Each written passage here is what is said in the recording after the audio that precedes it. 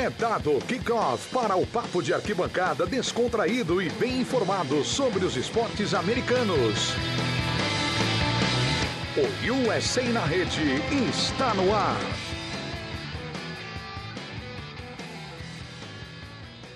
Seja muito bem-vindo, fã do esporte norte-americano, a mais uma edição 159 do podcast USA na Rede, o seu podcast de esportes americanos, o seu podcast do portal The Playoffs, trazendo tudo de NHL, de MLB, de NBA e de NFL, a melhor cobertura das 4 grandes ligas do esporte nos Estados Unidos. Hoje, mais uma vez, você já está acostumado, eu, Gabriel Mandel, trazendo o melhor da semana 9 da temporada regular da NFL.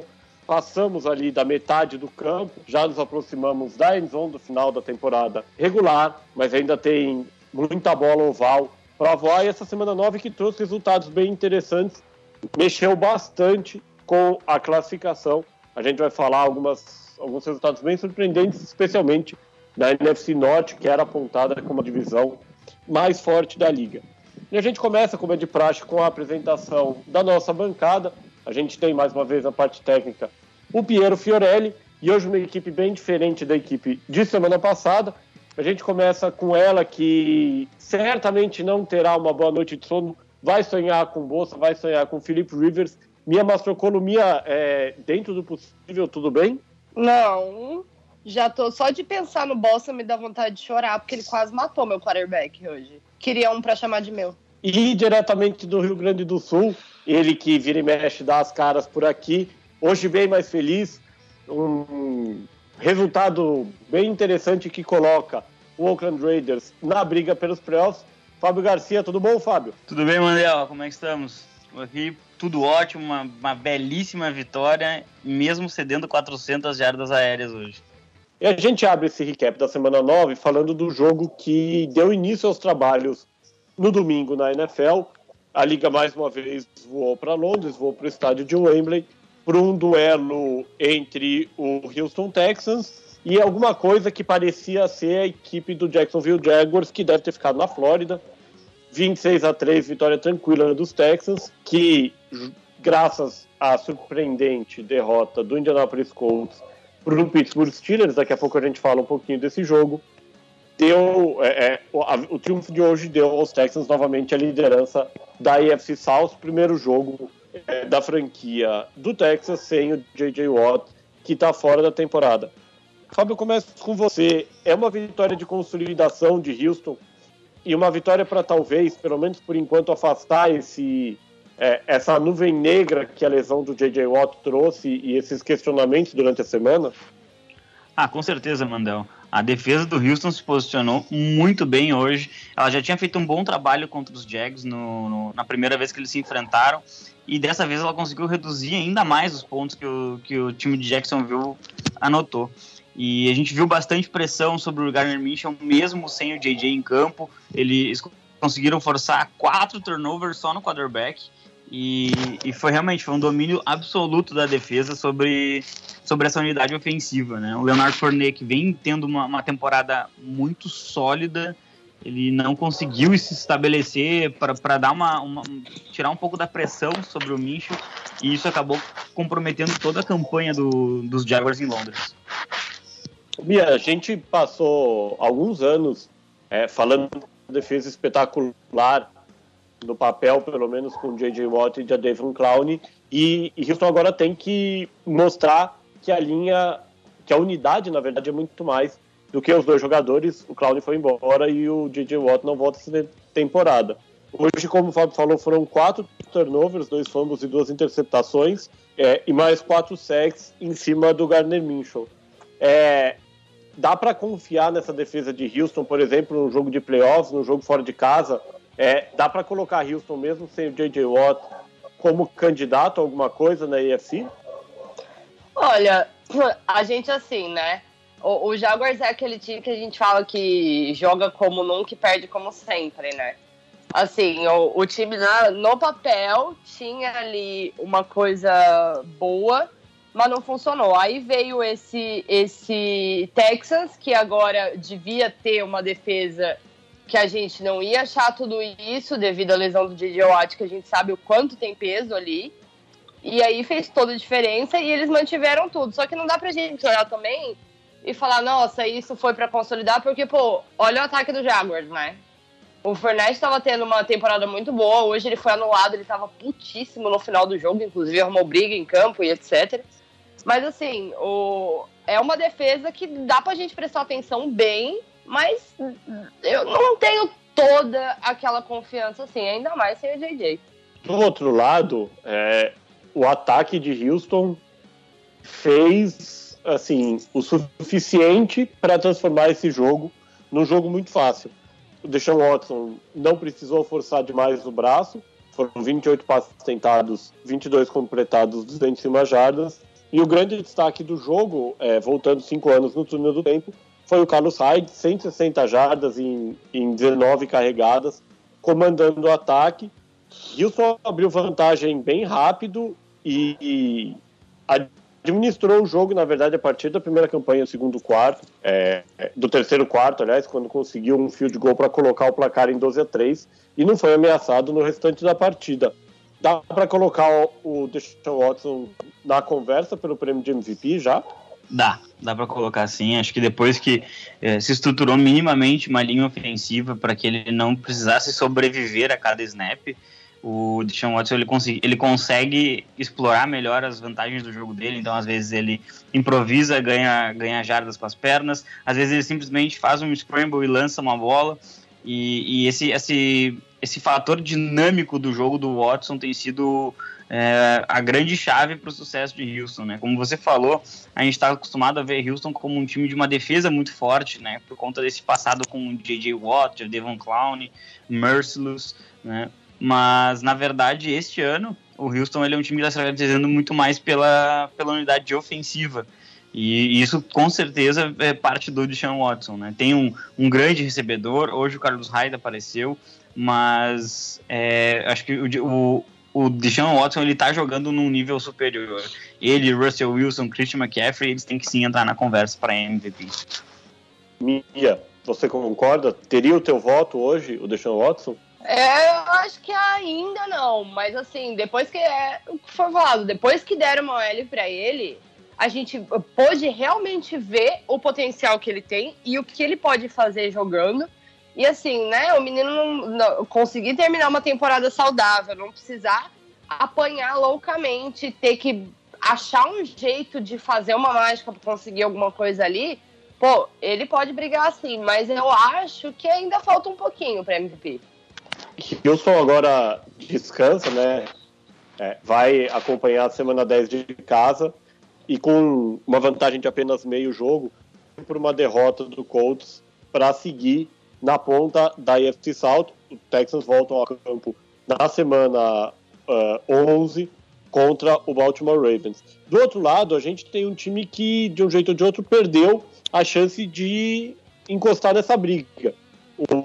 O Jaguars chegou a Londres com 4 vitórias e 4 derrotas, vencendo o jogo, igualaria a campanha do Houston Texans, ficariam os dois com 5 vitórias e 4 derrotas.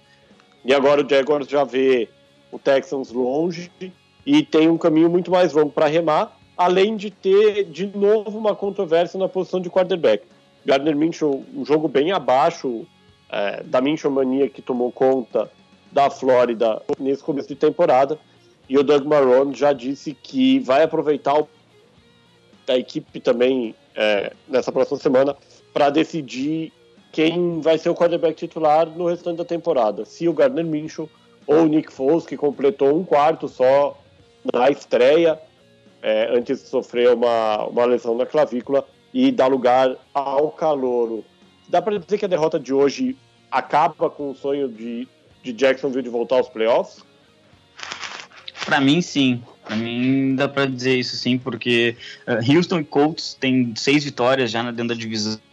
Jacksonville já está 2 jogos atrás de um possível wild card e teria a desvantagem no confronto direto se fosse disputar, por exemplo, com o Houston. E é difícil você prever que o time consiga voltar da bye week tão melhor a ponto de vencer jogos em sequência quando eles estão sendo tão instáveis ao longo do ano, né? Teria que contar com aquele fator Nick Foles de pós-temporada para encaixar uma sequência de vitórias e colocar o Jacksonville novamente na briga. Mas hoje eu não vejo o Jacksonville como um dos possíveis wildcard da AFC. Eu ia ter que contar com, assim, num modo Foles no Super Bowl especificamente, né? Não é nem pós-temporada, é naquele Super Bowl. Do outro lado, qual seria a decisão de vocês se vocês fossem o Doug Marrone? Quem vocês colocariam de titular na semana 11? O Minshew, que de um jeito ou de outro, por um calor de quem não esperava nada, foi muito bem na oportunidade que teve, apesar do jogo ruim hoje. Ou o Foles, que entrega algo que a gente mais ou menos já sabe o que é, mas que tem um problema que pode, sim, de um jeito ou de outro, afetar um pouco o jogo dele até o restante da temporada. Olha, o Foles é um cara que eu gosto muito, mas é o que eu sempre falei dele, eu falo isso dele lá desde 2014, ele é o cara mais inconstante da liga. A gente sabe o que ele vai entregar, entre aspas, né? Porque a gente nunca sabe quem que vai entrar em campo. E o que, tipo, ou ele vai ser maravilhoso e vai fazer um super jogo, ou então vai ser aquele desastre que a gente consegue, né, tá mais acostumado a ver. Mas, assim, o Minshew ainda tem que amadurecer muito na liga. Talvez o Foles, com um pouco mais de experiência, possa fazer algo melhor. Eu concordo com a Mia, assim. Acho que o Nick Foles, até pelo investimento e pela experiência, ele já sai alguns passos à frente do Minshew. Ele realmente entrou muito bem e conseguiu algumas vitórias quando os Jags estavam tentando se estabelecer na temporada. Mas aí veio uma troca do Jalen Ramsey, veio lesão na linha defensiva. Então, eu acho que os Jaguars eles já estão desistindo da temporada. Então, tem que tentar estabelecer uma conexão do seu quarterback que eles pagam caro, para depois tentar estabelecer o time ao seu redor. Em cima dessa linha, ainda um pouquinho mais sobre o Jaguars, é uma equipe que também se caracterizou nos últimos anos por uma defesa muito forte, inclusive foi a defesa que levou esse time aos playoffs 2 anos atrás, e hoje o desempenho do ataque foi realmente muito ruim. 309 jardas do Minshew, mas grande parte disso em garbage time, desperation time, e o Fournette com apenas 40 jardas em 11 corridas. Será que é a senha de que os Jaguars vão precisar reformular ainda mais esse ataque durante a off-season para brigar contra dois times tão encaixados como o Texans e o Indianapolis Colts? Com toda certeza. O time vai precisar, sim, de uma mudança. E outra coisa, a gente não tem mais aquela defesa que a gente tinha. Assim, hoje em dia é muito diferente. E a gente sabe como que funciona o ataque, né? Não dá pra você apostar tudo pra sempre no Fournette, porque não vai dar. Vai acontecer o que aconteceu hoje. Então, assim, tá bem complicado ali. E se não fizer nada pelo time, vai continuar nessa. Por falar eu acho que a... Fala, Fábio. Eu acredito sim que o Jacksonville Jaguars ele precisa melhorar um pouco a linha ofensiva, né? Uma das que mais cede sacks. E isso acaba prejudicando bastante o jogo, né? O DJ Shark surgindo como um grande recebedor esse ano, mas talvez ainda falte um pouco mais de qualidade nesse grupo de recebedores. O time vai precisar, assim, remontar um pouco seu ataque.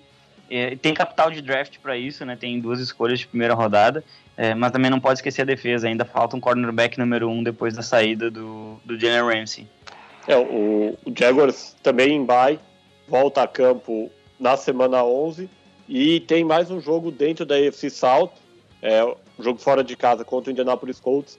Talvez aí a última chance de seguir sonhando com alguma coisa, ainda que, como o Fabinho apontou, seja muito complicado para a franquia da Flórida voltar aos playoffs em 2000, na temporada 2019, os playoffs que vão acontecer em janeiro de 2020. E a gente segue agora para o horário da tarde, né? Os jogos no Brasil começando um pouco mais tarde, graças ao fim do horário de verão nos Estados Unidos. Então, os jogos que aqui no Brasil começaram às 3 horas. O grande destaque, um jogo extremamente equilibrado e, de certa forma, surpreendente. Kansas City Chiefs jogando em casa, bateu o Minnesota Vikings 26-23 no estouro do cronômetro e mostrou que é um pouco mais, pelo menos, do que o Patrick Mahomes. O Mahomes, que chegou a ser dúvida para o jogo, foi mais uma vez descartado.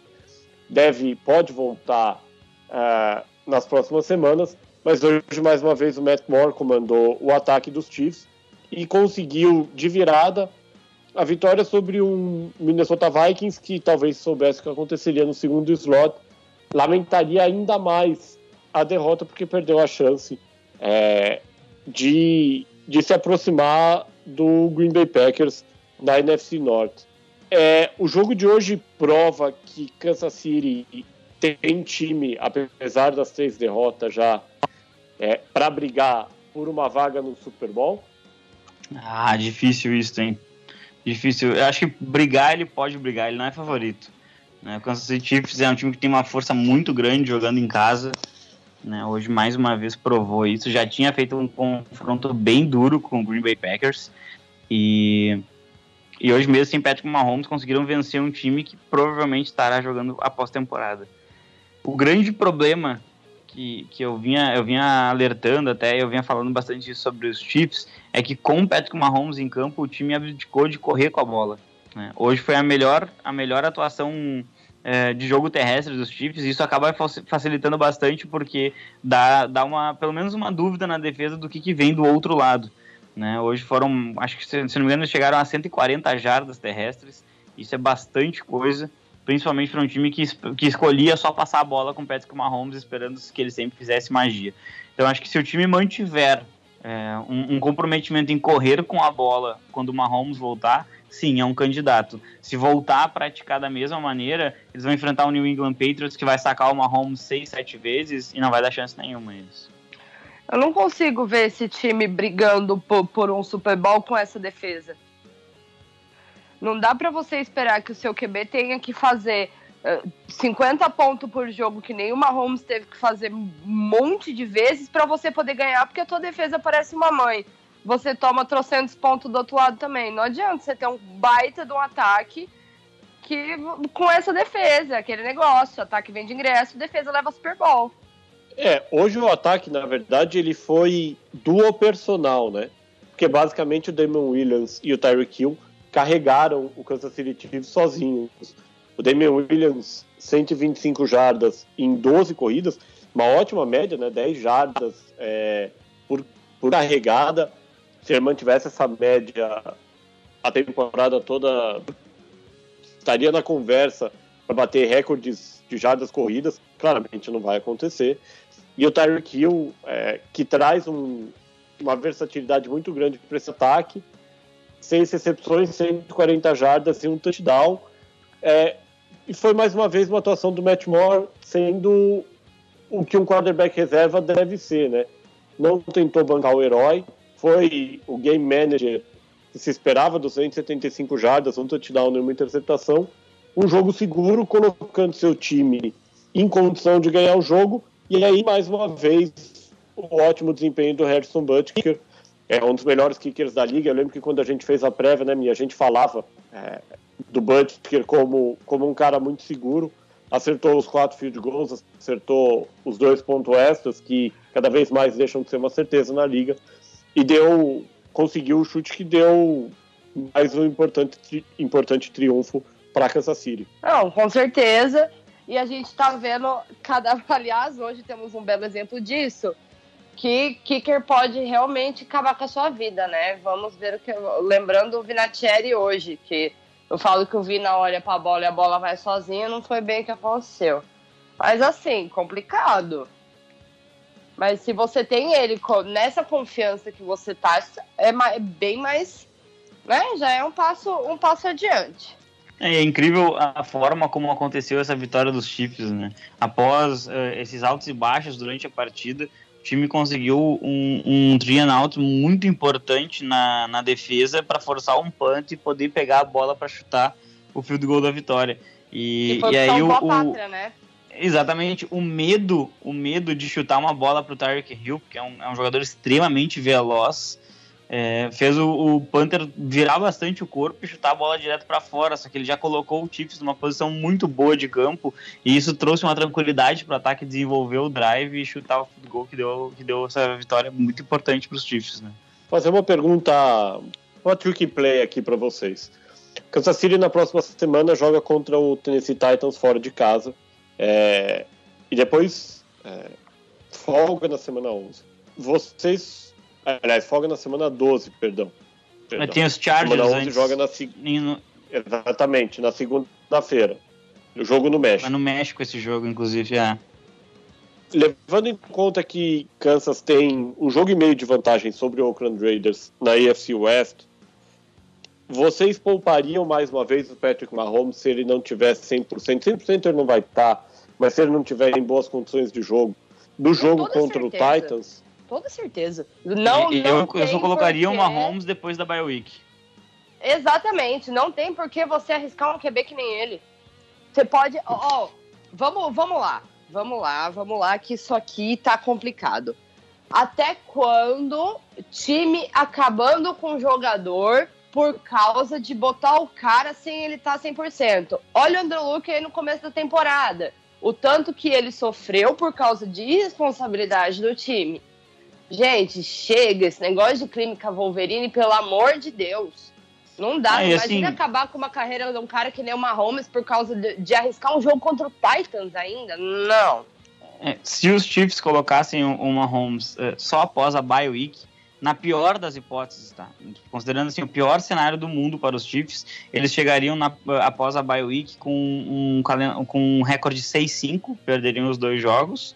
E o Oakland Raiders, que hoje é o segundo na divisão, estaria com um recorde 7-4. E o jogo dos Chiefs após a bye week é justamente contra os Raiders em casa. Ou seja, seria voltar com seu quarterback jogando no Arrowhead Stadium, ganhando dos Raiders e ficaria empatado no recorde, mas teria 2 vitórias sobre os Raiders, ou seja, estaria na frente pelo confronto direto. Então você não tem, é quase impossível de se imaginar que os Chiefs vão perder essa divisão. Então tu arriscar não só esse ano, mas como o futuro do Patrick Mahomes, eu acho que é no mínimo irresponsabilidade.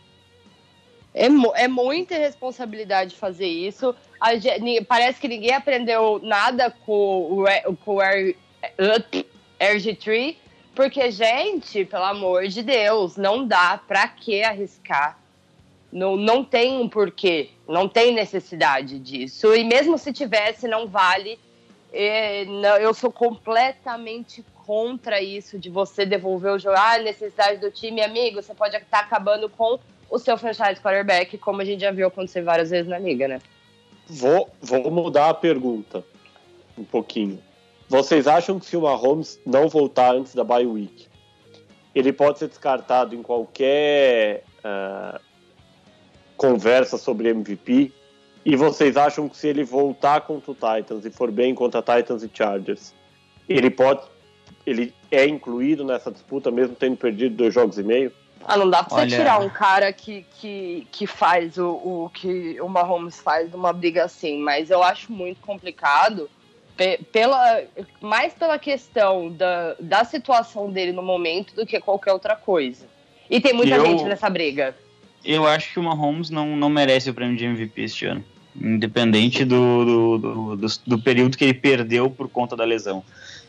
O Patrick Mahomes, acho que pelo significado do que é o MVP, né, é o jogador mais valioso, não necessariamente o jogador que melhor teve performances ao longo do ano, o jogador mais importante para o seu time, eu acho. No momento que você tira o Patrick Mahomes e ganha dos Vikings em casa, ele não é o jogador mais valioso da liga na minha concepção. Por quê? Porque você conseguiu ganhar com seu quarterback reserva atuando muito bem. Tudo bem, ele não faz a mesma coisa que o Patrick Mahomes, mas ele não comprometeu a partida. Ele teve uma partida muito segura. E ele já tinha tido uma partida muito segura contra os Packers. Então, não que o Mahomes seja descartável, longe disso. Mas eu acho que pro significado de jogador mais valioso, Russell Wilson, Deshaun Watson e Christian McCaffrey, eles estão bem à frente do Patrick Mahomes este ano. Eu acho que de todos esses que você falou, o negócio é o Russell Wilson que carrega o Seattle nas pernas dele. Porque, pelo amor de Deus, se for pelo significado mesmo, pode entregar pro Russell Wilson. O Wilson que, mais uma vez, brilhou sozinho, ou quase sozinho, brilhou junto com o Tyler Lockett e com o DK Metcalf, na suada vitória sobre o Tampa Bay Buccaneers. Daqui a pouco a gente passa um pouquinho por esse jogo. Fechando aqui a vitória dos Chiefs, o lado derrotado, o Minnesota Vikings. O Vikings que segue com 6 vitórias, agora 3 derrotas. Está na briga pela NFC Norte, mas perdeu a chance de se igualar ao Green Bay Packers porque o Green Bay acabou perdendo no segundo horário, e ver um monte de gente embolar ali a disputa pelas vagas de playoff, pelas vagas de wildcard na NFC, né? A gente tem Carolina Panthers com 5 vitórias e 3 derrotas, a gente tem o Philadelphia Eagles com 5 vitórias e 4 derrotas, Seattle Seahawks e o Los Angeles Rams também na briga, Seattle com 7 vitórias, o Rams com 5. Hoje é uma daquelas derrotas que mostra que Minnesota não está talvez no nível que a gente esperava, que a gente achava que estava antes da temporada começar e que não é exatamente esse favorito que a gente algumas vezes citou? Eu nunca trato o Minnesota Vikings como um favorito, porque eu não acho que o Kirk Cousins, no momento importante do jogo, ou contra um adversário de recorde positivo, eu não acho que ele vai conseguir conduzir o time à vitória. E hoje, mais uma vez, isso aconteceu. Os Vikings, eles são um bom time, mas eles não são um time ótimo. Não é um time capaz de ganhar de um New Orleans Saints, de ganhar de um Green Bay Packers, de um San Francisco 49ers ou um Seattle Seahawks numa pós-temporada. Os Vikings, eles têm que fazer um feijão com arroz muito bem feito toda semana para conseguir ganhar jogos, porque quando fica na mão do Kirk Cousins, as coisas se complicam. Ele teve ali acho que foram 3 jogos que ele foi realmente muito bem, conseguiu muitas jardas, mas tudo com base no Dalvin Cook. Então, quando conseguem anular um pouco essas corridas, o Kirk Cousins acaba não conseguindo conectar os passes. Hoje ele também estava sem o Thielen, que acaba prejudicando bastante. E eu acho que os Vikings, ele ainda não é um time pronto. Infelizmente, o Vikings, ele não é um time pronto. Falta um elemento que, na minha posição, está na minha opinião, está na posição de quarterback. Um elemento bom o suficiente para ser dominante em momentos necessários. E, infelizmente, Cousins não é esse cara. Cousins, que é um quarterback adorado pela Mia, né? A Mia acha que o contrato de 84 milhões garantido foi o melhor contrato da história da NFL. Hoje ele nem foi mal, né, Mia? Assim, olhando só os stats. Mas quando você tem um recebedor do calibre do Stefon Diggs e lança a bola 4 vezes na direção deles, uma recepção, 4 jardas, e você não consegue completar mais de 50% dos passes, fica muito difícil ganhar fora de casa. Muito complicado. Acho que, assim, o Cousins, depois daquela pistolada fenomenal que o Thielen deu, ele deu uma melhorada, começou a tentar abrir o playbook, mas é o que você falou, é o melhor contrato da liga, bicho. Eu nunca vou negar isso. Não... Olho e penso, sério, 84 milhões, da onde vocês tiraram isso? Mas, ele não é um QB para você o Cousins chamar hoje na time verdade, faltou também um pouquinho da parte de chute, se a gente pode dizer assim, né? O Saddam Bailey não colaborou muito, não teria necessariamente feito. Assim, mas é que ele é um cara que, assim, quando você precisa realmente dele, você não sabe o que vem. Pode vir um passe em profundidade lindo, que nem ele fez hoje, ou pode vir aquelas coisas que a gente está acostumado, interceptação no último minuto do jogo, quando o Vikings está desesperadamente tentando ganhar, e etc. Para mim, não dá para confiar num time que tem ele como quarterback. Não dá para confirmar, assim, não dá para você confiar num time que o líder do seu ataque faz as coisas que o Cousins faz. Um outro ponto relevante hoje, né, é o desempenho no quarto período. Os Vikings tiveram a bola 2 vezes, o quarto período começou com 23-20, vantagem para a equipe de Minnesota. Foram 6 jogadas, menos 7 jardas, 2 minutos de posse de bola e a possibilidade de Kansas City virar o jogo. O que talvez também reforça ainda mais essa tese de que o Cousins não é o quarterback clutch, se é que dá pra gente falar que alguém é mais ou menos clutch. Mas o Cousins não seria esse jogador, né? Eu acho que ele tem muitos problemas eu acho que falta liderança no Cousins, sabe? Eu acho que falta aquilo dos jogadores olharem para ele e sentirem que não importa o que aconteça, ele vai liderar para uma vitória, né? E acho que isso fica extremamente evidente algumas semanas atrás, quando o time começou a perder. A primeira coisa que o Adam Thielen fez foi para a mídia reclamar do quarterback, né? E você não reclama do seu líder para a mídia, você faz isso no vestiário. E acho que no momento que ele reclamou do quarterback na mídia, ele demonstrou, esse cara não é o líder do vestiário. entende? Então eu acho que isso acaba pesando também no fator psicológico e na forma como o time se desenvolve dentro de campo. Hoje, o Chiefs empatou o jogo e os Vikings tinham 3 minutos, mais ou menos, para avançar no campo, chutar o field goal e sair com uma vitória que seria maiúscula para a equipe. O que acabou acontecendo? 3 and out, e o time perdeu o jogo, né? Talvez um outro quarterback nessa mesma situação, né, ele teria conduzido para uma vitória. O Vikings volta a jogar no próximo domingo, o Sunday Night, fora de casa, um duelo muito difícil contra o Dallas Cowboys, e a margem para Minnesota vai ficando cada vez mais estreita também, se a franquia quiser voltar aos playoffs da NFL. E essa margem, ela só não é ainda mais estreita, porque num jogo que fez o domingo, também mostrou ser completo, o Los Angeles Chargers aniquilou, talvez seja o melhor termo. Eu não assisti possível, esse jogo. o Green Bay Packers. Não, você não viu o Green Bay, né? Não, eu não vi essa patifaria. Ninguém viu o Green Bay, realmente. Um desempenho, assim, muito, muito, muito abaixo do esperado do ataque dos Packers. O Chargers, mesmo com o crônico problema dessa temporada de pontuar dentro da red zone, quando chega nas últimas 20 jardas do campo, é extremamente ineficaz.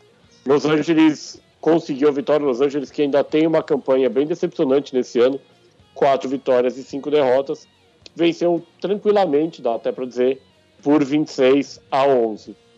Mia, o quanto que o triunfo hoje é mérito do Chargers e o quanto que foi uma tarde completamente ineficaz do ataque dos Packers, e essa foi a chave do jogo. O ataque, a culpa é completamente dos Packers. O Chargers não merece mérito. Foi o Packers que perdeu e não o Chargers que ganhou. Ai, Mia, mas eles fizeram um monte de pontos. Bicho, olha o tanto de vezes que eles chegaram na red zone e foram engolidos por uma defesa que, pelo amor de Deus, o Patini hoje fez a defesa assim, um pesadelo. Ele largou o Blake Martinez para jogar sozinho, literalmente. Ficou insistindo em zone dime um monte de vezes, que não resolveu. Enquanto fizesse isso, ia dar no que dá. E, bom, a gente teve o que teve. E o principal, não foi só o ataque não funcionar e o Bossa ter jantado o Aaron Rodgers com gosto. A OL, bicho. Não dá pra você fazer um jogo com uma OL que comete 1 milhão de faltas poxa, chegou uma hora ali no começo do jogo que a OL tinha mais jardas de falta do que o Rodgers jardas de ataque no jogo. Isso não existe. Mia,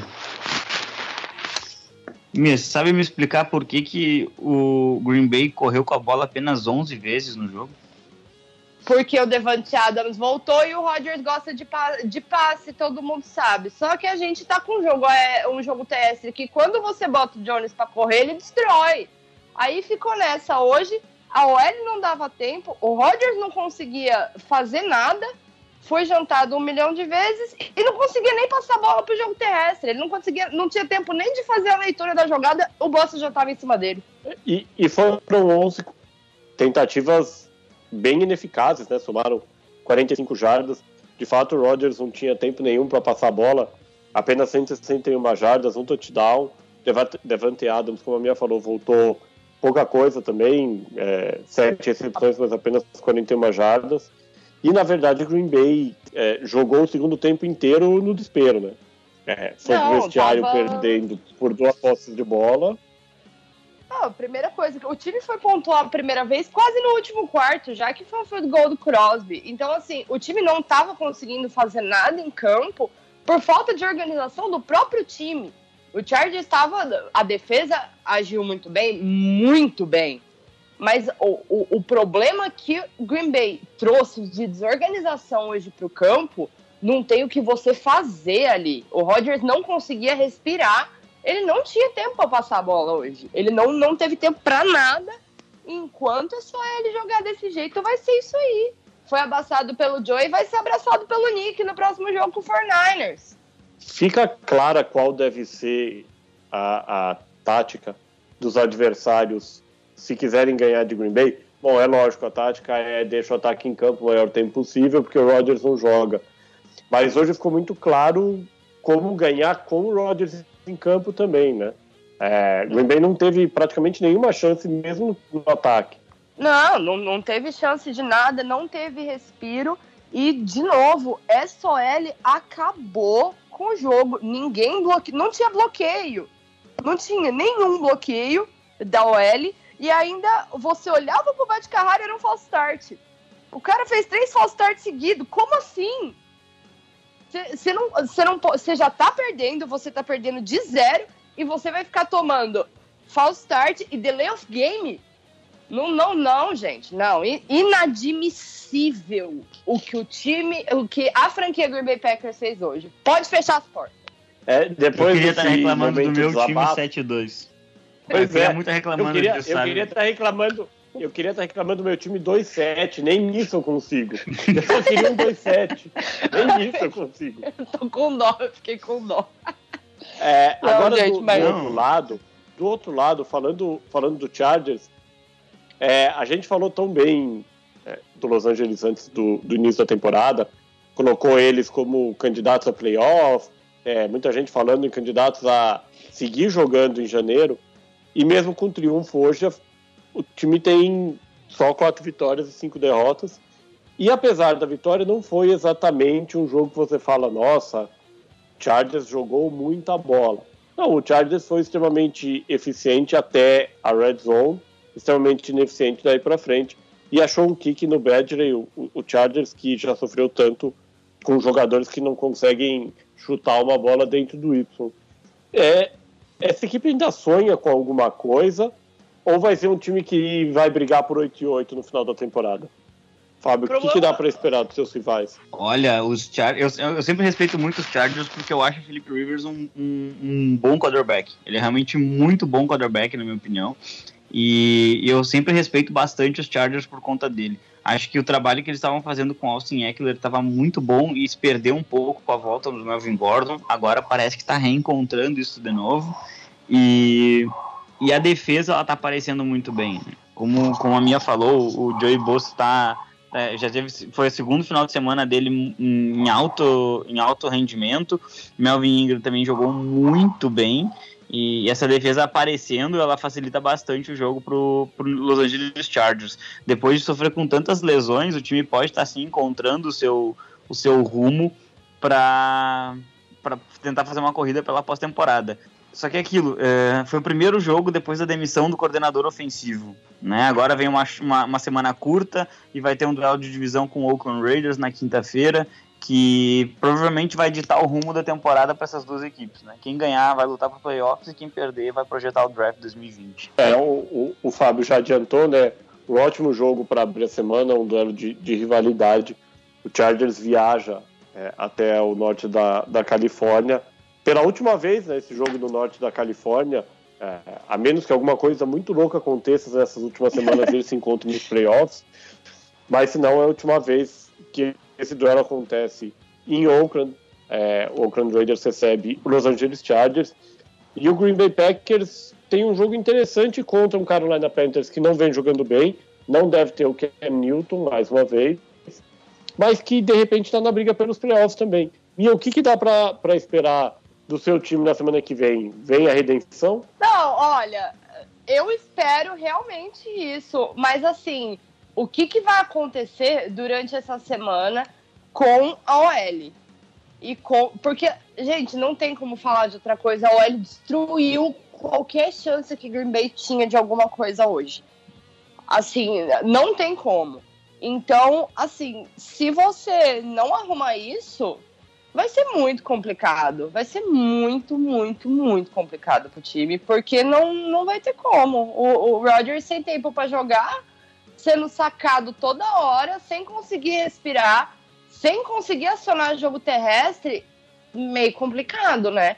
Espero que isso se resolva. E a gente passa agora pro último jogo, que a gente vai destacar de forma mais completa nessa edição do USA na Rede, a vitória da equipe do Fábio, a vitória do Oakland Raiders em casa, 31-24 sobre o Detroit Lions. A gente já falou, né, das 4 franquias da NFC Norte perderam na rodada, e o Raiders, de quem não se esperava tanto, de repente se encontra também sonhando pelo menos com uma vaga nos playoffs na AFC. Um jogo repleto de reviravoltas, uma boa atuação do ataque de Oakland, né, Fábio? Uma atuação quase vintage do Derek Carr, mais um cara que não tentou fazer muito hoje, fez o que era necessário para manter a sua equipe no jogo. Então, os Raiders seguiram o script perfeito do jogo que o John Gruden gosta. Vamos correr com a bola primeiro, depois vamos distribuir alguns passes curtos, utilizando bastante os tight ends, bastante movimentação desses jogadores para confundir a defesa. Uma vez que outra, o Carr vai ter a liberdade de tentar explorar o fundo do campo e soltar uma bomba. Mas o jogo do Gruden não, ele é um jogo de poucas jardas, um jogo de trincheira, um jogo um pouco mais de sujeira, assim, sabe? Uma coisa mais de trincheira mesmo, de força. E ele gosta de fazer isso, vem dando certo e tem sido a cara desse ataque de Oakland, que é assim, pelo menos pelos números, um dos ataques que mais bem produz na liga atualmente. O Josh Jacobs, absolutamente sensacional, né? Foram 28 carregadas para 120 jardas e 2 touchdowns. Tem sido, para mim, o calor ofensivo do ano e um grande destaque e a razão pelos Raiders estarem sonhando com uma possível corrida pela pós-temporada.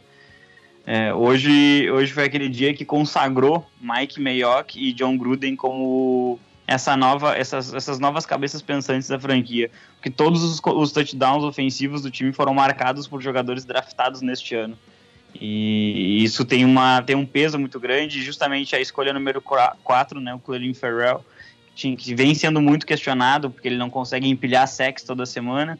Ele conseguiu fazer a pressão no lance mais importante do jogo, que foi o último lance, e apressou o passe do Matt Stafford, que acabou nos dando a vitória. Ótima atuação dentro do que era esperado para ele também do Hunter Renfrow, né?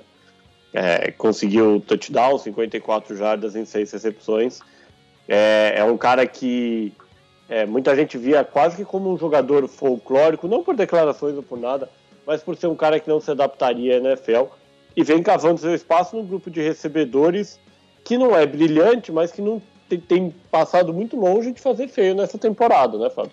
Exatamente. O Renfrow, semana passada contra os Texans, ele recebeu um passe curto numa slant e conseguiu quebrar 2 tackles, correu mais 60 jardas para fazer um touchdown. Isso acho que quebrou aquela ansiedade de fazer uma recepção para touchdown. Mas desde o início do ano o Renfrow tem sido utilizado muito como um jogador de momentos mais clutch, né?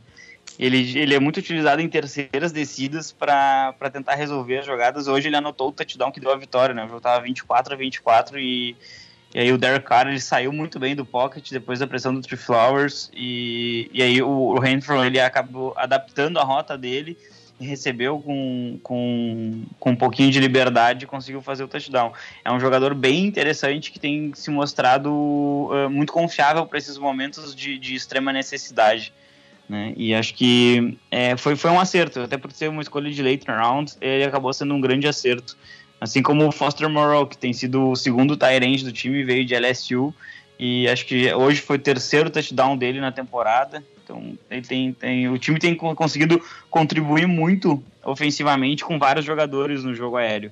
E aí o jogo terrestre acaba ficando mais pelo Josh Jacobs mesmo, e o ataque tem funcionado muito bem. O grande problema dos Raiders segue sendo a defesa. Porque não tem bom pass rush da liga, né? Não tem. Não tem um bom pass rush, mas vai ter uma escolha top 10 que ganhou pelo pass rush, né? Então é incrível, mas nós trocamos o Khalil Mack há 1 ano e o nosso time está mais perto dos playoffs do que o time do Khalil Mack. Eu também com o ataque que nem o do Bears, né, bicho? Vamos combinar. Khalil Mack pela escolha do Chicago Bears no draft. Quem diz não na off-season? Impossível, né? Justamente, né? A tendência é que venha uma escolha de acho que top 15, pelo menos, dá para projetar que o Bears vai ficar entre os 15 piores. E aí aí a gente vai poder avaliar, né, se valeu realmente a pena, porque o Khalil Mack ele foi trocado por 2 escolhas. Uma foi o Josh Jacobs, que como eu falei, um dos melhores corredores da NFL, e a outra é esse jogador que virá ano que vem. Então, a princípio, pela primeira vez depois de 1 ano e meio da troca, o John Gruden parece estar vencendo essa troca. Vocês trocariam essa escolha? Lógico, a gente está projetando algo muito para frente, mas vocês eventualmente trocariam essa escolha se recebessem uma oferta, se fossem o Mike Mayock ou o John Gruden recebessem uma oferta? Ou vocês acham que para Oakland, que no momento do draft provavelmente já vai ser Las Vegas Raiders, é mais importante a qualidade do que a quantidade? Trocar Khalil Mack por uma escolha? Não, trocar a escolha do Bears que o Raiders vai ter, que provavelmente vai ser a primeira do time. Dependendo de onde for, muita gente vai querer quarterback, né? Então, eu acredito que o Carr vai continuar sendo quarterback. Tá? Ele tem sido seguro o suficiente para não comprometer os jogos do time. Obviamente ele erra, porque todos os quarterbacks da liga erram, mas ele tem sido seguro o suficiente para manter o emprego dele para o próximo ano. Como o contrato dele fica bem barato ano que vem, eu acredito que o time vai mantê-lo sim e vai investir bastante na defesa. Eu acho que vai depender muito de board, né? Se tiver um pass rush muito bom ainda na escolha, eu acho que os Raiders vão ficar sem com a escolha e vão tentar pegar mais um pass rush para dar uma chance para essa defesa, né? Hoje, na minha opinião, os Raiders estão a um bom pass rush e a um cornerback número 1 de se tornarem realmente competitivos. O pass rush tinha, né? Tudo bem, a gente tem que reconstruir, às vezes acontece. Pass rush, infelizmente... Eu nunca vou perdoar vocês terem mandado o Khalil Mack pra caçar o meu menino 2 vezes por temporada.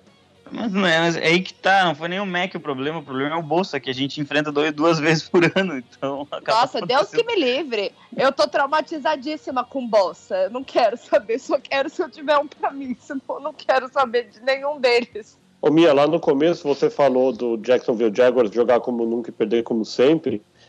Foi o lema do Matthew Stafford hoje, né? 406 jardas. Tanto o Kenny Golladay quanto o Marvin Jones passaram de 125 jardas, cada um com um touchdown. E ainda assim, mais uma vez, faltou alguma coisa. E os Lions quase que definitivamente dizem adeus aos playoffs. 3 vitórias, 4 derrotas e um empate. Eu gosto muito do Stafford como QB, eu acho ele extremamente talentoso, mas ele também joga como nunca e perde como sempre. O Lions é muito azarado. Que time azarado, bicho. Eu não acho azar, não. Desculpa, eu não vejo azar. Eu vi o jogo do Lions. Não, o time é péssimo. O time é péssimo. A defesa dos Raiders é absolutamente horrível. Tá? É absolutamente horrível. Inclusive, eu esperava um jogo do Matt Stafford de mais de 350 jardas. Mas assim, as chamadas ofensivas são terríveis. São terríveis. Hoje, numa quarta pro gol na linha de 1 jarda, faltando 8 segundos para terminar o jogo, ou seja, era a chance dos Lions empatarem o jogo e levarem para uma prorrogação, ou até mesmo tentar uma conversão de 2 pontos e sair com a vitória. Os Lions alinharam todo mundo na linha, um fullback, um running back, e eles decidiram passar a bola para o terceiro tight end do time porque acharam que isso seria interessante. Aí é difícil você esperar que o terceiro tight end do seu time, que provavelmente ninguém sabe quem é o terceiro tight end dos Lions, né? Ele vai receber o passe que vai te dar a condição de tentar vencer o jogo. Então, achei uma chamada absolutamente tenebrosa na linha de 1 jarda. Acho que poderia tentar inúmeras outras jogadas para tentar ganhar o jogo. Como o Mandel falou, a gente tinha aqui Marvin Jones Jr. e o Kenny Golladay, ambos com mais de 125 jardas. E aí você não tenta explorar esses jogadores. Se eles estão ganhando tão facilmente da defesa adversária, você tem que tentar explorar esses jogadores. Ou, de repente, o TJ Hawkinson, que é um jogador extremamente físico e pode explorar isso num espaço de campo tão pequeno. No final das contas, tentou enganar e acabou perdendo o jogo de uma maneira absolutamente ridícula. E para você que está se perguntando quem é o terceiro tight end dos Lions, é o Logan Thomas. Nossa, eu não sabia que era ele. Pois foi para ele o passe. E também não se aprendeu, né? Não tentou correr com a bola. Tudo bem que era uma quarta descida ali e não tinha muita escolha, mas de fato, com 2 jogadores tão dominantes no seu grupo de recebedores, é uma chamada, no mínimo, causa estranheza. Os Lions que fazem na semana que vem, fora de casa, um clássico da NFC Norte contra o Chicago Bears. O Raiders, a gente já falou, joga já na quinta-feira, no Thursday Night Football, abrindo a semana 10, contra o Los Angeles Chargers. E a gente passa agora rapidinho pelos demais jogos desse domingo. na semana 9, começando por um fato inédito nessa temporada, né, Mia? Pois é. O jogo que você disse que assistiu. Gente, eu tive que ir ver o que estava acontecendo, porque a hora que eu vi o placar eu não acreditei. Vitória do Miami Dolphins, 26-18 sobre o New York Jets. O Miami, que era um dos dois times sem vitória na temporada, conquista o triunfo, se iguala ao Jets, na verdade passa, né, no desempate, e deixa o Cincinnati Bengals nesse momento com a primeira escolha do draft.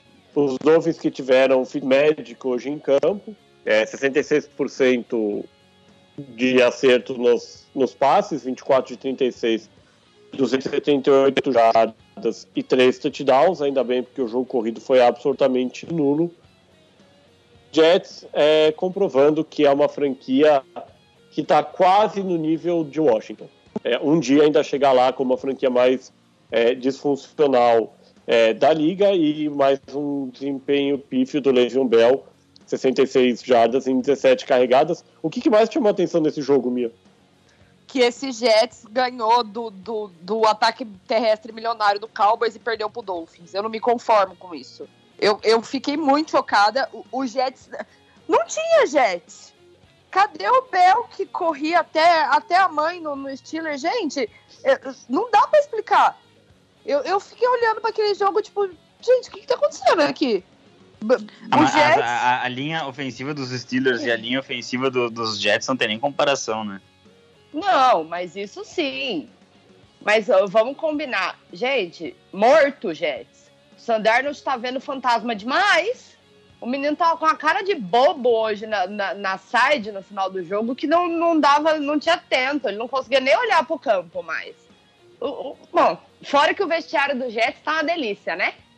E só um crédito aqui pro nosso amigo Matt Prudente, Matt, que é redator do The Playoffs, e que tinha dito durante a semana que Miami vinha jogando melhor. Disse que Miami fez um ótimo primeiro tempo contra Pittsburgh, depois acabou perdendo o jogo no Monday Night.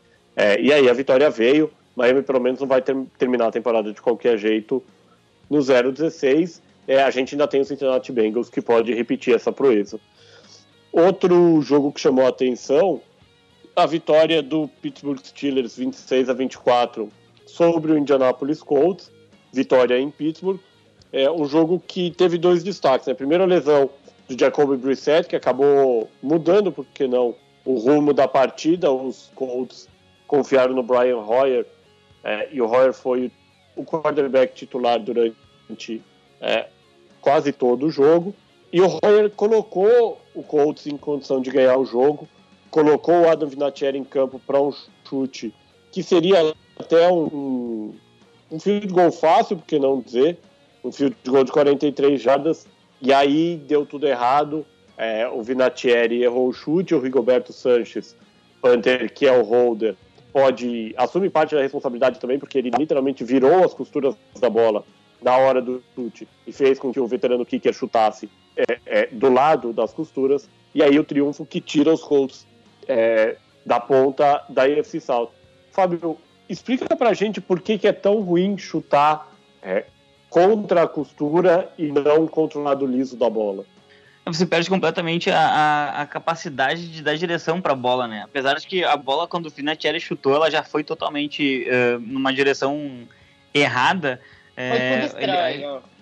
Foi um chute bem estranho, assim, o posicionamento até pareceu que o holder, ele quis sacanear o time, porque ele gira ainda a costura para ela ficar perfeita para o Vinatieri chutar, né? E você não consegue dar direção para a bola. A costura, ela acaba não te possibilitando encaixar direito o seu chute. A bola foi totalmente para fora e isso custou uma vitória para os Colts, né? Acho que, se eu não estou enganado, das 3 derrotas do Indianapolis Colts, 2 vieram por erros de special teams na hora do chute, né? A derrota para os Chargers na estreia e agora essa derrota para os Steelers. Então a gente está falando de um time que poderia estar aí tranquilamente 7-1 na temporada, pensando no home field advantage na hora dos playoffs. E por conta de errar em excesso nos seus special teams, hoje é um time de wild card. Um time que nem de wild card nesse momento, provavelmente durante toda a temporada, como a gente já falou aqui. O Fábio está inclusive torcendo muito para que não seja. É o Chicago Bears, que mais uma vez perdeu fora de casa, dessa vez para o Philadelphia Eagles. Um jogo em que o ataque do Bears foi praticamente uma figura nula em campo. O Mitchell Trubisky, apenas 125 jardas. O David Montgomery se salvou com 2 touchdowns. Obrigado, eu agradeço meu fantasy também, mas apenas 40 jardas. Um desempenho muito fraco contra o Philadelphia Eagles, que devagar, sem muito destaque, e sem ser extremamente convincente, vem se recuperando e se colocando mais uma vez na briga por uma vaga de playoffs. O Carson Wentz não é o Carson Wentz de 2-3 anos atrás, mas vem dando conta do recado, vem conduzindo o time à vitória, como aconteceu nesse domingo. O Fábio está muito feliz com a derrota do Bears? A derrota do Bears ela é extremamente importante para o planejamento do meu time próximo ano, né? Como a escolha número 1 do draft acaba sendo dos Raiders, então todas as vezes que eles perdem, a gente fica mais próximo das escolhas mais altas. Mas o Chicago Bears ele perde para ele mesmo. Isso, essa é a realidade, né? Ele perde pro Trubisky, vai. Mas é aí que tá, esse é o ponto, né? O Chicago Bears ele selecionou um quarterback que tinha 1 ano só como titular na NCAA, e nesse mesmo draft tinha Deshaun Watson, atual campeão nacional na época, com uma atuação absolutamente sensacional diante de Alabama, né? Inclusive completando o passe pro Hunter Renfrow, né? Para ganhar o título nacional, e também tinha o Patrick Mahomes. Então, assim, o Bears ele pode não querer reconhecer este ano, e isso pode custar, inclusive, a campanha do ano que vem. Mas o Mitchell Trubisky não é o quarterback para esse sistema que o Matt Nagy está querendo implementar. E a gente tem que ser sincero, né? Matt Nagy é um treinador conhecido por ser uma mentalidade ofensiva muito boa, e até agora já se passaram 8 jogos do Bears na temporada e ele não consegue encontrar soluções ofensivas para a equipe. Mesmo nas vitórias do Bears, você não vê nenhum tipo de domínio da unidade ofensiva do time sobre o adversário, né? Teve vitória com um chute no final ali dentro de Denver. E o time, geralmente ele acaba dependendo muito mais da sua defesa, que nem aconteceu contra o Washington Redskins naquele Monday Night, do que efetivamente por uma qualidade do seu ataque. O jogo terrestre não entra, a OL não funciona, e o quarterback é horrível. Não, gente, só o Kurt achou que ele era um bom QB. Vamos lá, vai. Pelo amor de Deus, o menino era mais cru que sashimi, e ainda é fã do Aaron Rodgers. Você vai levar um fã do Rodgers pro rival, bicho? Bom, depois desse desabafo, eu não com muita sinceridade, ficou feliz com a derrota do Bears? Se eu fiquei feliz? O Bears perder, bicho, a gente pode perder, mas quando o Bears perde eu também fico feliz. Aliás, eu tô muito contente que minha divisão inteira perdeu hoje. Eu honestamente acho que Não, sem problema algum. Eu honestamente acho que os Bears eles poderiam tentar ligar em Atlanta e ver se esse rebuild aí dos Falcons não poderia envolver o Matt Ryan numa troca, ou de repente Cam Newton, Nick Foles. Eu acho que o Bears ele precisa agir, porque daqui a pouco a janela de defesas muito fortes, ela geralmente é uma janela muito mais curta que a janela de um quarterback. Você vê, por exemplo, o Minnesota Vikings, né? Chegou numa final de conferência, não foi para os playoffs ano passado, esse ano parece que vai, mas a defesa já está envelhecida e daqui a pouco não vai mais conseguir apresentar o mesmo resultado. Então, assim, se o Bears quer aproveitar esses anos bons que o Khalil Mack vai dar, junto com todo esse front espetacular, com Leonard Floyd, Roquan Smith, eles precisam de um quarterback. Eles precisam de um quarterback urgente, porque o Mitchell Trubisky não vai.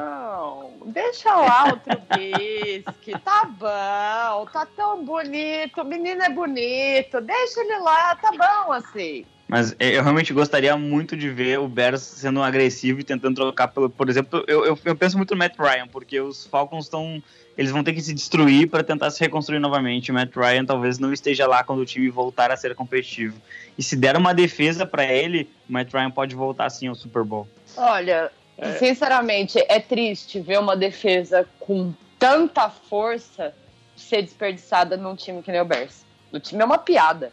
Vocês falaram da possibilidade do Cam Newton ser um dos nomes que encaixaria em Chicago. O Cam Newton, mais uma vez, não entrou em campo. A gente não tem nenhuma previsão de quando o Super Cam volta ao Carolina Panthers. mas o One Man Show continuou nesse domingo. Triunfo do Carolina McCaffrey por 30-20 sobre o Tennessee Titans, e como a gente já falou... Mas, gente, ele não falou nenhuma mentira. É muito Carolina McCaffrey. O cara tá com o time nas costas. Hoje foram 3 touchdowns, 146 jardas correndo, mais 20 jardas em 3 passes. É um running back que está se colocando na conversa de MVP, que é algo extremamente raro, e que vem levando o seu time nas costas com um quarterback que é, no máximo, um cara bem esforçado. Eu acho que eles deviam ficar com esse QB e botar o Ken Newton de running back. Só isso. Mas não, o running back, se for running back, você perde o time. Porque aí você vai ter que dividir espaço entre o Cam Newton e seu time inteiro. Aí você tem meio time só. O Carolina Panthers, ele conseguiu montar uma defesa muito interessante, né? Uma defesa que consegue pressionar bastante. Eu sei que eles tomaram 50 pontos sobre os 49ers. Acho, inclusive, que foi um jogo de exceção. Mas a defesa dos Panthers, ela é muito, muito, muito boa. Ela pressiona muito bem. Hoje pegou uma OL que cede mais sacks que qualquer outra na NFL. E conseguiram extrair o melhor disso. E o jogo deles é justamente isso. É uma defesa muito forte e o Christian McCaffrey. É isso que o time tem. Eu acho que falta também um recebedor número 1 ali para ajudar o desenvolvimento de um quarterback. Mas isso é uma questão que os Panthers têm que pensar para o próximo ano. Mas eu olho essa defesa, assim, muita força, muito talento, mas eles ainda são muito inconsistentes. Não dá para você ceder 50 pontos, e mesmo assim não foi o único jogo em que o time tomou ponto pra caramba, né? Lógico, não tomou 50 outra vez, mas não foi a primeira vez que o time tomou ponto pra caramba.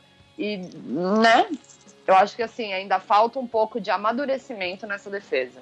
Acho que qualquer unidade que tenha Luke Kuechly comandando é uma unidade bastante perigosa para você enfrentar, principalmente se acabar enfrentando em janeiro, né? Os Panthers são sim um dos times perigosos para essa pós-temporada. Eles podem muito bem roubar essa vaga que hoje é do Minnesota Vikings, né? Porque acho que Seattle Seahawks ou San Francisco 49ers, né?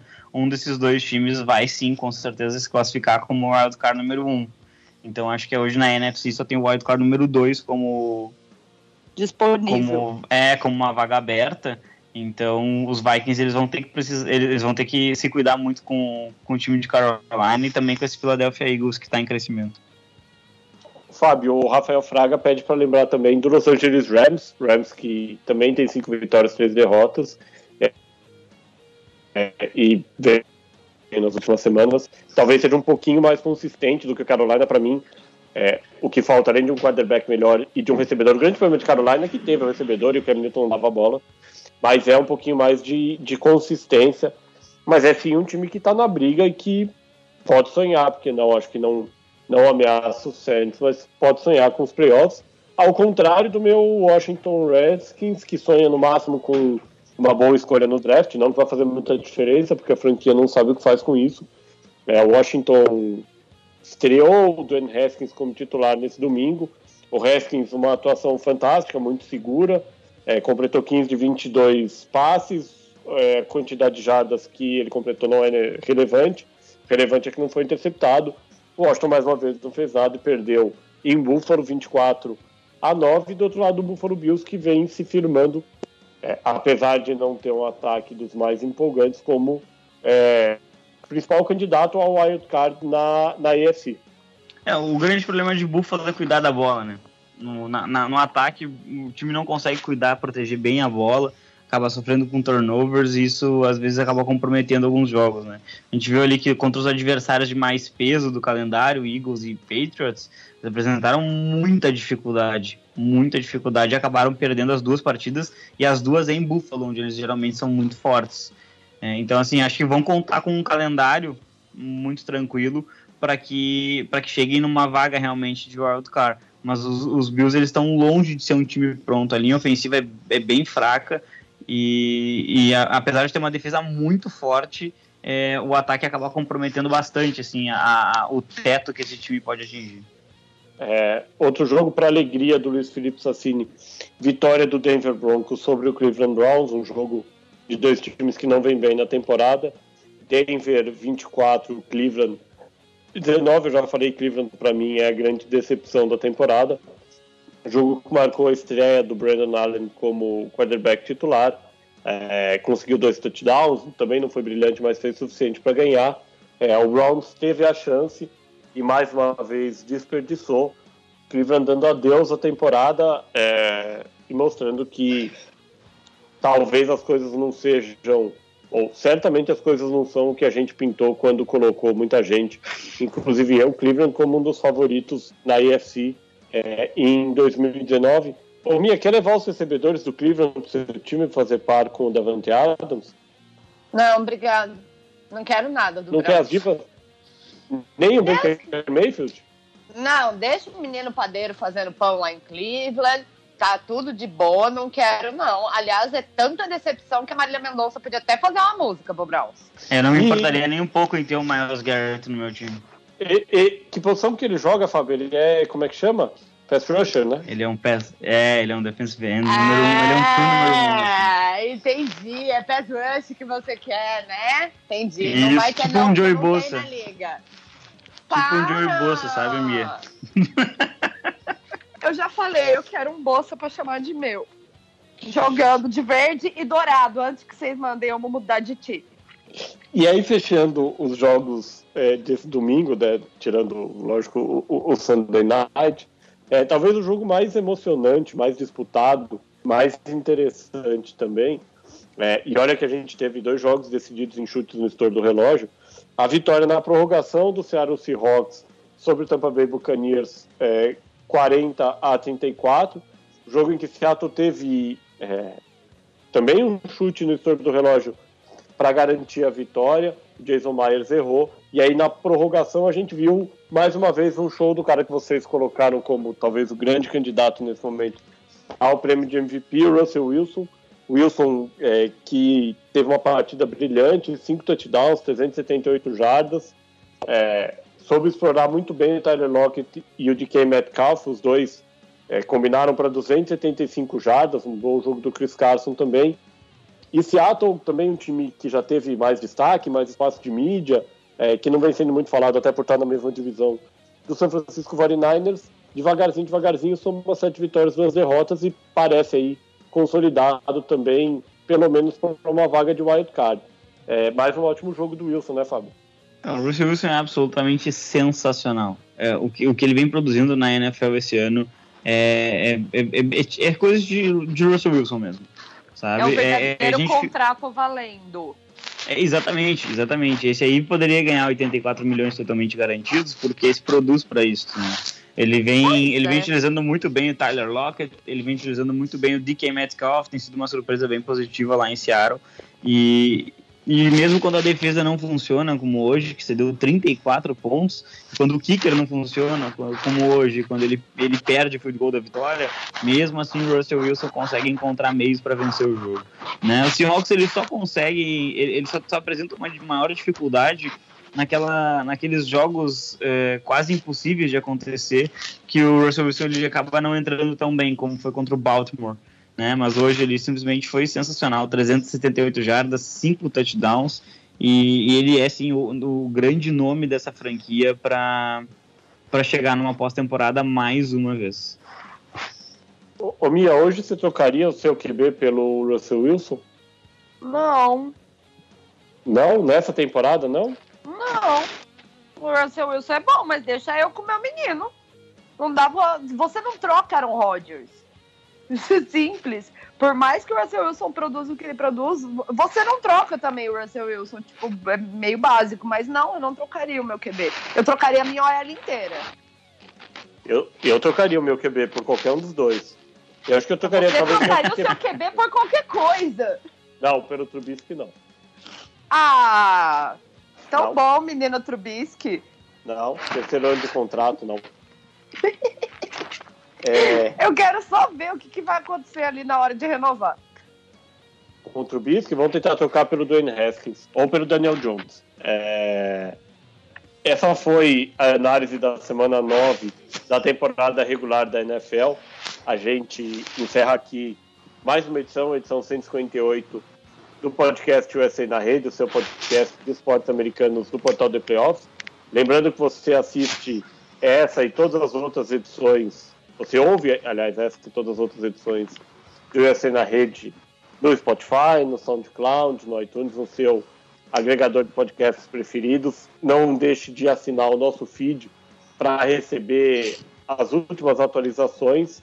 E eu, Gabriel Manda, eu me despeço agradecendo mais uma vez, primeiro ao Piero Fiorelli, que nos ajudou na parte técnica, e a nossa bancada que contribuiu para essa discussão. Fábio Garcia, mais uma vez, foi um prazer. Pô, Mandel, muito obrigado. Obrigado, Mia. Obrigado a todo mundo que acaba nos ouvindo e nos ajudando a construir um programa bem legal. E é isso aí, chegamos infelizmente já à metade da temporada, né? Os times já chegando a 8 jogos, que acaba sendo triste, que já vai começando a dar aquela saudade, principalmente para torcedores que nem eu e Mandel, que não costumam jogar em janeiro. Mas ainda temos aí mais 50% da temporada e ver como é que os times vão se ajustando, como é que os jogadores vão adaptando o acúmulo de lesões, dores para jogar e ver quem consegue ser decisivo nessa reta final. E a Massocolo, apesar do mau humor originário da derrota de todos os seus times hoje, foi um prazer. Foi um prazer, não foi todos os meus times, quero dizer que o Lakers ganhou agora à noite, então não foi todos, fui salva. E sempre um prazer estar aqui nessa bancada com vocês. E até semana que vem. Até semana que vem a gente volta com a análise dos jogos da semana 10 da temporada regular da NFL. Um abraço, boa semana e até a próxima.